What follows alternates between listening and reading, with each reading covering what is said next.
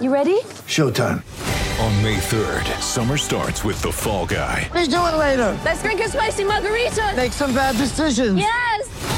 Audiences are falling in love with the most entertaining film of the year. Fall Guy. Fall Guy? Fall Guy. That's what the poster said. See Ryan Gosling and Emily Blunt in the movie critics say exists to make you happy. Trying to make it out? Nope. Because I don't either. It's not what I'm into right now. What are you into? Talking. Yeah. The Fall Guy. Only in theaters May 3rd. Rated PG-13. Tonight, the Jazz went to the Hive of the Hornets, and they got stung. Let's cue the intro, start the music, and get this one going. This is Rodney Hood, and this is your Jazz Game Rewind.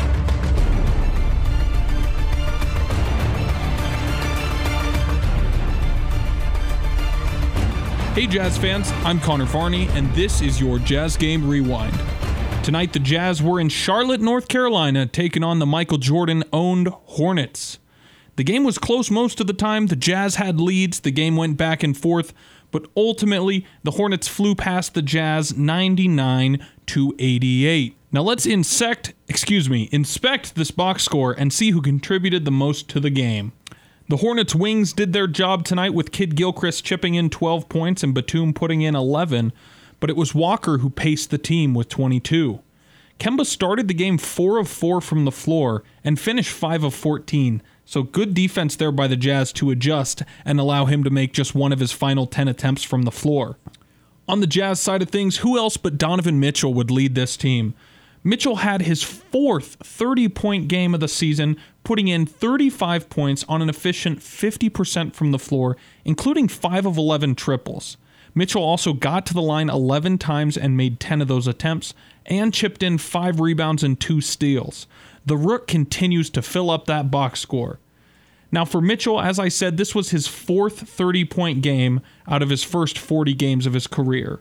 Now in the last 30 years, here are the only other players to score 30 in their first 40 games of their career 4 or more times. David Robinson, O.J. Mayo, Jamal Mashburn, Shaquille O'Neal, LeBron James, Blake Griffin, and Allen Iverson. That's a pretty good group. And by the way, Donovan's tonight's player of the game. Who else would it be? The kid is impressive. Donovan, catch and shoot three straight away, deep in the cup and down. Alley-oop to the rack, Donovan got it! Donovan Mitchell with a hammer on the alley-oop from Rubio. Left-hand dribble by Donovan off a pick and roll, sweeps underneath, floating back to the left side and scores. Oh, the kid is just super special. I mean, like super duper special. Here's Donovan, off the bounce three. Pow! He's got 31. Now the final score in 99-88 is kind of misleading because this game was within 5 points with a couple minutes left, and it was a close contest for most of the game. So let's throw you back to the start of the second quarter. The score is tied 25-25. Here's David Locke and Ron Boone on the call. Royce O'Neal with a great run for the Jazz there with a 7.3 rebound sequence on 3 of 3 shootings now, or 2 of 2 shootings. Now made 6 straight, and the game tied at 25, and the Jazz come right out and get a bucket. Joe Johnson, I believe. Is that right? Joe Johnson with the bucket, yes. Makes it 27-25. Jazz come out with Rubio, O'Neal, Johnson, Udo, and Hood. Rodney is still in the game. Here comes a right side. Left-handed Jeremy Lamb, step back jumper from 3, no good. Rebound comes to Joe Johnson. Jeremy Lamb, from what I understand, what they're telling me, he's having a career year, playing a lot better now, strictly because he's shooting the 3. Well, big stretch here. All those are accurate. Big stretch here. The Hornets without Kemba Walker are a disaster this year. Joe Johnson, right side jumper, no good.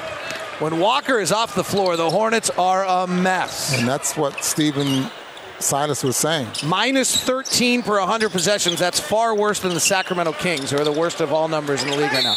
Kaminsky, who's driving on Joe Johnson and draws the foul. Frank's aggressively going at Joe Johnson right now. Jazz lead at 27-25. There are very few players, in fact, there may not be a single player, that has a wider discrepancy of on-floor versus off-floor than Kemba Walker. 20 points per 100 possessions different, Ron. When Kemba's on the floor, the Hornets are plus 7 per 100 possessions. When he's off the floor, they're minus 13. I believe that to be. And that's the reason they were so concerned with him, huh? The interesting one, by the way, that's almost as close to that, not quite, overall is Andre Robertson of Oklahoma City because of his defensive numbers. Kaminsky makes both free throws. We're tied at 27. It's been a close game so far. Jazz led by as many as 2. Charlotte led by as many as 6. Fed 9 ties and 5 lead changes. Hood yet to get a field goal. Guarded tightly up top by Travion Graham, who's a physical defensive player. Once was with the Jazz, if that name sounds familiar. Rubio comes off an Udo pick. They really collapse the defense. Kick out to Hood for 3. Straight down the barrel. That's Rodney's sweet spot, and he hits it 30-27. 4th in the league in bench points. Rodney Hood. Michael Carter-Williams at the point, left side to Graham. He's been shooting the ball very well. Rodney's up tight on him. Into the post, Kaminsky, this time Cephalosha guarding and knocks it out of bounds. Cephalosha's in for Joe Johnson. Michael Carter-Williams, do you guys remember that draft?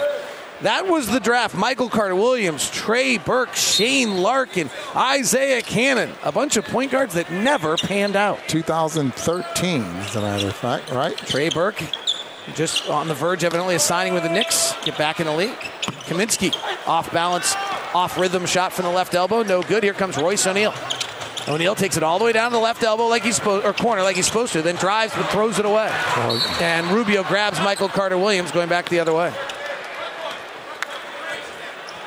CJ, it's interesting. I remember talking to an assistant coach in the NBA whose job was to scout all of these point guards. And I asked him, like, what do you, he just done the breakdown. He goes, none of them are NBA starters. Not a one in this draft is an NBA starter. Now, C.J. McCollum was in that, but he became an NBA starter as a shooting guard. The story is not that they're not NBA starters. None of them may be NBA players other than C.J. McCollum. 30-27. Right side driving. Graham trying to overpower, has to float back and misses. Just great footwork there by Rubio, staying in front of him, not trying to block the shot or strip it. Udo swings to Rubio. Pick and roll. Rubio penetrates, floats on the left baseline, and hits. It hit the front rim and top spin up and in. Tell you what, David, he shoots that a lot, and I'm thinking that is not a high percentage shot. I was going to say, is this going to be your mea culpa right here? That baby goes in, man. Michael Carter-Williams kicks out right side. They're playing inside the three-point line, powering to the rack with a hard left-hander, no good. Rubio on the push, cutting through the lane, Cephalosha to the rack, and he finished it for 2. And a timeout on the floor as he went right through Johnny O'Bryant. 7-0 run for the Jazz, and they have taken a 34-27 lead on the Jazz Radio Network. Now, we've already talked about the Jazz most prominent rookie, Donovan Mitchell. But what about the undrafted rookie out of Baylor? Well, he was tough for the Hornets to bear with tonight. Royce O'Neal played just 18 minutes, and he gave the Jazz 11 points and 10 rebounds. That was his first career double-double. Great game from Royce tonight, and the energy was really good on that second unit thanks to him. Rebound O'Neal. Royce on the push. 5-on-4 break. Royce drives by Howard. High layup up and in. Boy, that was a nifty play by Royce O'Neal. Now, the Jazz are coming back from their road trip, and the next chance you have to see them is Monday the 15th at 7 o'clock against the Indiana Pacers. Don't miss it. Go get your tickets now at utahjazz.com. And if you crave some more coverage of this game or any other this season, check out David Locke's Postcast and Emptying the Noggin, which both can be found on LockedOnJazz.net.